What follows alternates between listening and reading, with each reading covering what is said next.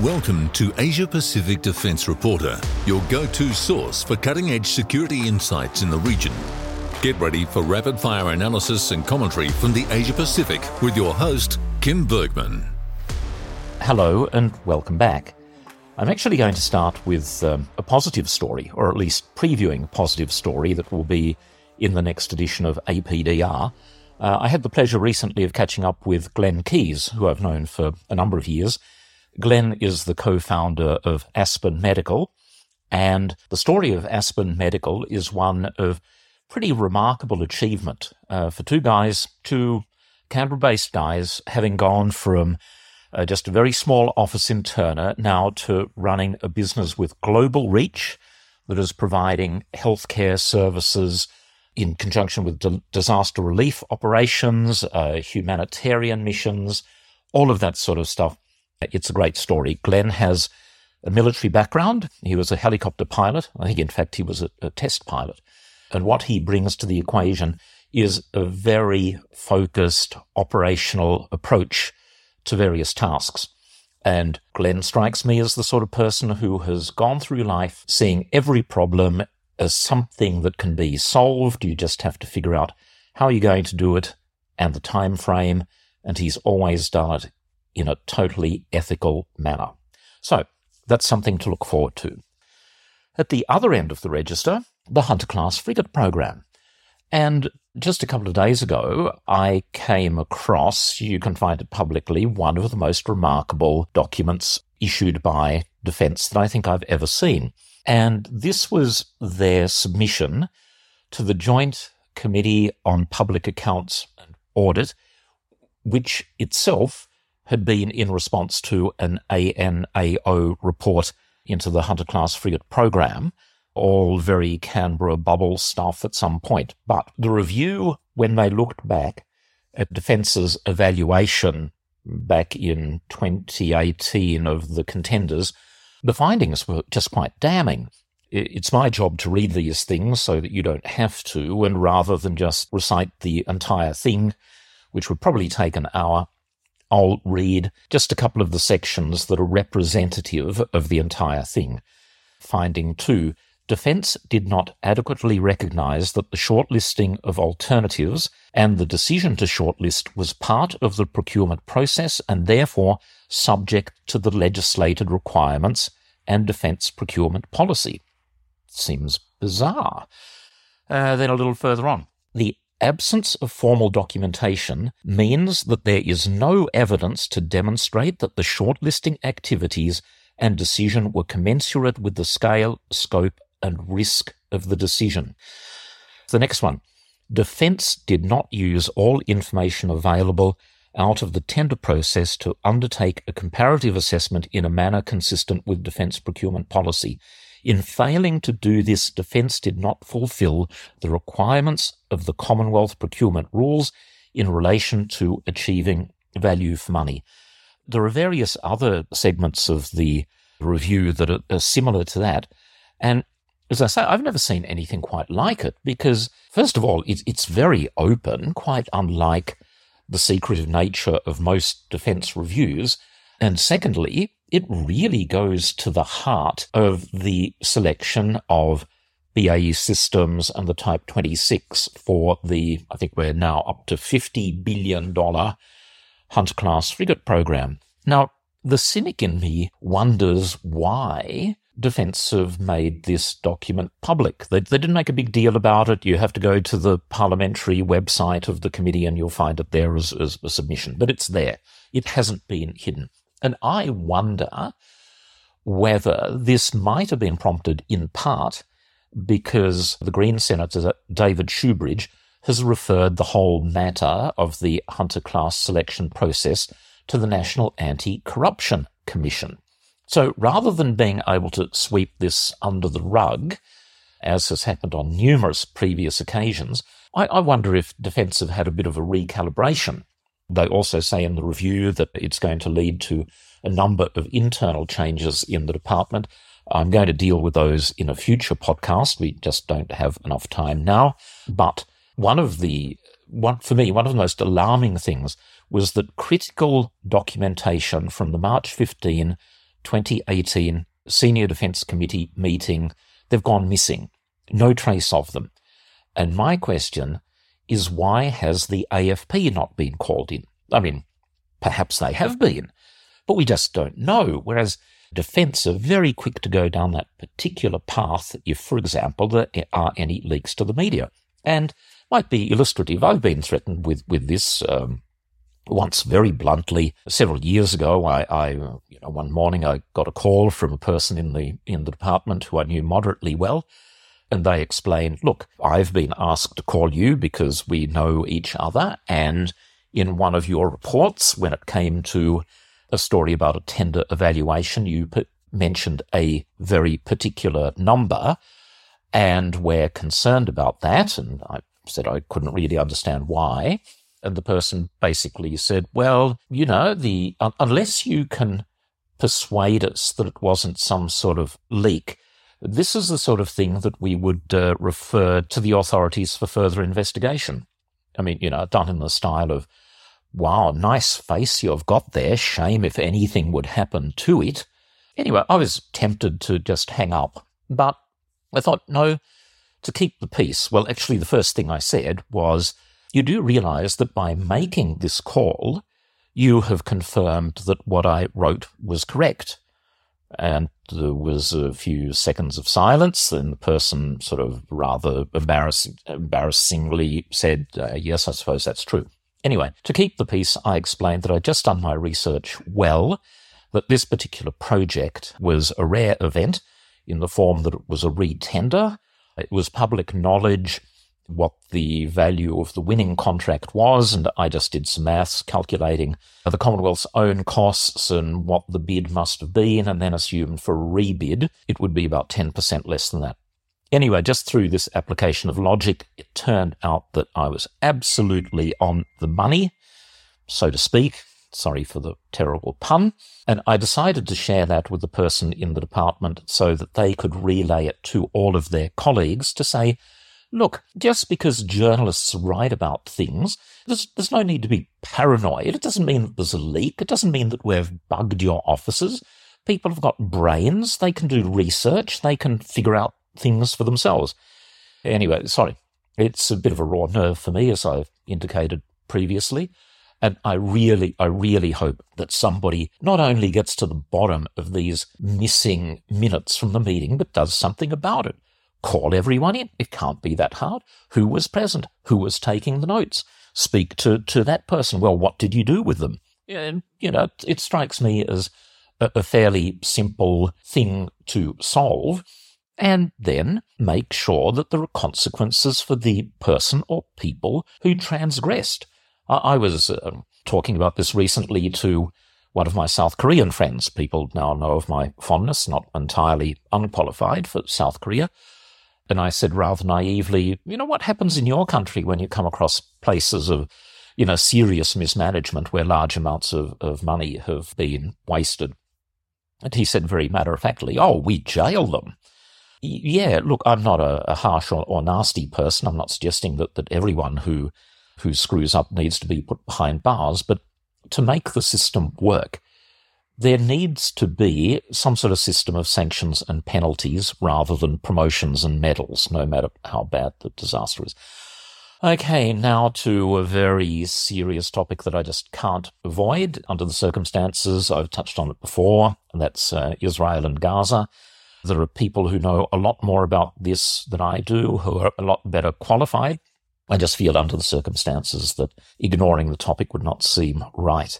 So this is my observation, and that is often discussions about foreign policy are instead opportunities to score domestic political points. It has, it is connected with the circumstances that are going on, but there's a fair bit of wedge politics going on, not just in Australia, but you can see it around the world. And I'd say sometimes the media doesn't help either with an automatic attraction to look for differences in view when it comes to national security and then really go to town on those. That means as well that many politicians, rather than defending or explaining their positions, prefer to retreat into silence. And I don't think that's right either. With the usual proviso that circumstances on the ground might have changed when you hear this. The taking of hostages by Hamas is appalling. The Hamas attacks of October 7th were terrible events. But does this justify the mass killing of Palestinians, including large numbers of children? Of course it does not, unless you are some sort of extremist. And unfortunately, there are just too many of those. And this is occurring on both sides. There are fundamentalists who view the other side as less than human. Sitting in the comfort of Canberra, I'm not going to second-guess the IDF, which is an extremely well-trained and extremely well-equipped force. But to counter terrorists, that's why we have special forces, hostage rescue teams, snipers, negotiators, all of those sorts of things. Not thousands of airstrikes and not main battle tanks blasting away at close range, because Gaza is so small and so crowded that collateral damage, the euphemism that we use for the accidental or careless killing of civilians, including women, children, and old people, it is inevitable in those circumstances. Gaza, which I've never visited but read plenty about, Gaza is 4 times less than the size of the Gold Coast, and there are 2.2 million people squashed in there. And so I say to all of my Jewish friends that I fully understand a desire for revenge after October 7th, but this will not fix the problem. And that is because Hamas is an idea. Even if every single member of the organization is killed, then in another 5 years or more or less, a new group of even more radicalized people will be getting their hands on weapons and they will be seeking revenge. I'm not a clinical psychologist, but I can observe that there are plenty of violent sociopaths in Australia. There are Jewish sociopaths. There are Palestinian sociopaths. And extreme language and extreme violence just makes their tendencies worse, and it encourages and generates more of them. If politicians and community leaders genuinely wanted to help solve what is an almost impossible problem, they would moderate their language, and I think they would try and find words to condemn all violence rather than pour more fuel on the flames. And on the other hand, as I say, I don't think that sitting back and saying nothing is an option either, certainly not for political leaders. Okay, you probably didn't tune in to listen to that, so I'll just now have a quick further word about decommissioning nuclear submarines, because I came across a passage in an American publication, Breaking Defense, spelt with an S, that I've mentioned previously. And it summarizes the process as this. The traditional process for disposing of a nuclear-powered sub begins with defueling the boat and towing it to Puget Sound Naval Base in Brereton, Washington, where workers cut out the section of the ship containing the propulsion plants. The spent fuel, reactors, and reactor compartments are packed and sent to various Department of Energy facilities, which specializes in long-term storage and disposal of nuclear materials in the Pacific Northwest. That's, again, another summary. I refer to facilities plural. So, under the AUKUS deal that we've got at the moment, Australia is expected, and our current leaders apparently are happily going along with this idea that it all has to be replicated in Australia without the slightest bit of justification other than this vague, it's all to do with nuclear stewardship. It's just made up words. There's no logic to it that I can see. I'll also say, just as an observation, the rotation of United States Virginia-class subs that occurs from 2027 will involve one of them. So I'm really not sure what rotation means in that context. It looks like one of them will be permanently based here, or a submarine will be permanently based here. It just won't be the same submarine. It'll be the submarine being replaced every few months. And to that, it'll be joined periodically, we assume by Royal Navy Astute class. I see that wharf construction is underway, and I just wonder, is that a US expense or is it an Australian one? At Indo-Pacific the week before, there was, of course, discussion about what infrastructure is going to be needed to support the Virginias and potentially Astutes, and US companies are still working their way through it. But we're talking, a sizable number of people, many dozens, maybe, 100 plus. Somebody is going to have to pay for all of them. They're going to be housed, all of that sort of stuff. Another quick thing that I picked up was the AUKUS sub being designed in the UK. I mentioned in a previous podcast that BAE Systems have been awarded a very large contract. It turns out that design is more advanced than I had previously believed. I've heard estimates as high as 70%, completely absent of any Australian input, which makes the situation that I was worried about, in a sort of abstract sense, even more concerning. If so much of the submarine has been designed along the requirements of the Royal Navy, it will not have included any of the features that the RAN want, such as a US combat system and presumably US weapons. And redesigning it is going to be a very complex and very expensive exercise. And I'll refer to another subset of this. The Australian Submarine Agency says, fairly laughably I might add, the AUKUS partners will also develop a joint combat system as an expansion of the US-Australia combat system. Well, for starters, there is no Australian-US combat system. It's a US combat system. And despite specific promises made when it was selected way back in about 2001 to incorporate some Australian software on the sonar side of things, that has never happened. And checking with a variety of industry sources, there have been no discussions whatsoever of this US, Australian, UK combat system. It's a complete mirage. On the parliamentary scene, or back to the parliamentary scene, there is draft legislation in front of the Parliament that's meant to improve the flow of information between Australia and the United States. I'll be dealing with this in a much greater length in a future podcast.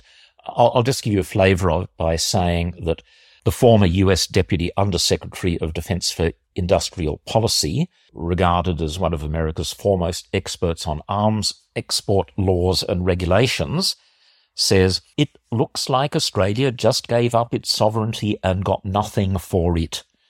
It appears that Australians adopted the US export control system lock, stock and barrel, and everything I wrote previously of ITAR restrictions will now apply to Australian innovation. I think they just put themselves back 50 years. So we'll be exploring that. Now, look, since this has been pretty heavy going, I'll just conclude, if I may, on a self-indulgent digression. As part of my visit to South Korea, I also was taken to the Hyundai Vehicle Design Centre. Fascinating. Australia used to have a motor vehicle industry. Remember that? That went in about 2014. So we now, for the submarine thing, have to recreate an industrial base that to an extent used to exist but was scrapped. Anyway, Hyundai, hugely impressive. It's vertically integrated.